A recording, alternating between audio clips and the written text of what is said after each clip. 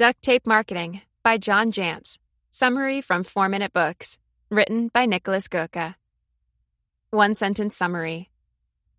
Duct tape marketing introduces small businesses to the nuts and bolts of marketing in the 21st century by taking them all the way from character profiles and strategy through specific marketing tactics to build a great referral system. Favorite quote from the author: "The only worthwhile idea is the one on which you take action." John Jantsch. Duct Tape Marketing is one of those books where you know the title before knowing it's a book. I'd heard the phrase before and it stuck.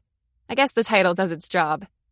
After having talked briefly via email with John Jantsch's daughter about their podcast, I added the book summary to my library. Here are my 3 learnings from one of the top marketing books for small businesses. 1. Have a mission. 2. Build a base of champions. 3. Be online. All right, let's take them for a spin. Lesson 1. Have a mission. The summary talks about objectives, missions, goals, and a marketing strategy. Out of all of these, the mission seems to be the one you mustn't screw up. I've mentioned Walmart's mission before: to bring people retail products at the lowest price with the greatest service.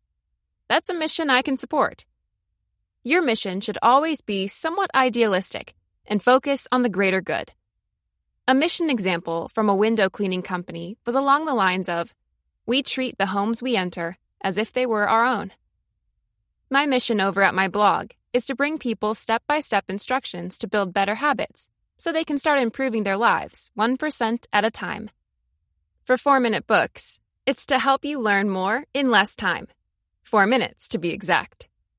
The reason I pulled out the mission here is that it's what keeps you going when you want to quit. It's not your drive to become the market leader or your goal to double your revenue that will push you when you need it the most. When you hit a roadblock and you don't have a mission, you will quit. So make sure you have one before your first, inevitable, big crash.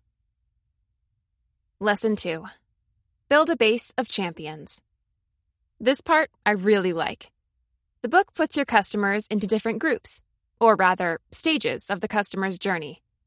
There are suspects, who are a good fit but don't know you yet, and prospects, who you've been in touch with and they want to know more about you. Clients are first-time buyers, and repeat clients keep coming back. Lastly, there are champions. These are not only repeat customers, but they love you and your products so much that they keep telling all of their friends about you. Champions remind me a lot of Kevin Kelly's 1,000 True Fans, as it seems that when you hit a certain number of those, your business really starts to prosper and grow. That's why your best new customers are your old customers. Once you have a few clients, focus on giving them the best possible experience and service, so that they'll eventually become champions and do your marketing for you. Lesson 3. Be online. I'm not sure if this statement was directly quoted from the book, but I'm glad it popped up in the summary either way. If you're not online, you don't exist. As someone who works with a web design agency, it almost hurts me to see so many small to medium-sized businesses with either no website or one that was made in 1997 and never touched again. In some industries, offline marketing and referrals will still work for a long time, but considering my own consumption behavior, it's only a matter of time before everything will take place online. People are already blind to banner ads, email open rates drop, and Facebook and Twitter engagement is ridiculously low. Marketers have to become smarter and smarter in this cat-and-mouse game, but the only way to win is to start playing. Trying to become successful online is a crazy mess as it is. I would know. So don't seal your own fate by thinking you don't need it. So pick a channel, whether that's a website, Instagram account, Facebook page, or podcast, but pick one and start creating. Duct Tape Marketing Review. This summary didn't quite hit home for me. Maybe it's because I'm a little sick of marketing altogether right now, after banging my head against the wall for the past year. Personal feelings aside, I do think it's too crammed. The blink about being online tells you to hire a designer, display your contact info everywhere, use audio and video, learn SEO, and be on social media. It's just too much information. Too many terms thrown around, which is probably a sign that duct tape marketing is really good. I'm assuming that all of these points are discussed at length in the book, so when in doubt, go for that. Nevertheless, the summary covers all the basics you need to know if your small organization is still fairly new and doesn't know too much about marketing. I love the idea of building a base of champions and the different stages of the customer journey, and will remember it for my own marketing.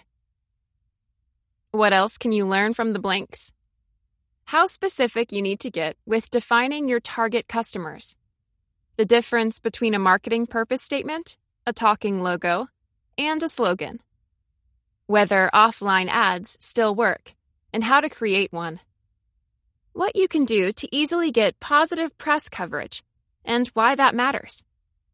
The most important goal all your marketing campaigns share. Who would I recommend the duct tape marketing summary to? The 41-year-old manager who wants to be up to date with the marketing of his small business. The 28-year-old promising startup manager who has a lot of growth and now knows she's got to focus on customer retention. And anyone who hasn't got much of an idea what marketing is all about.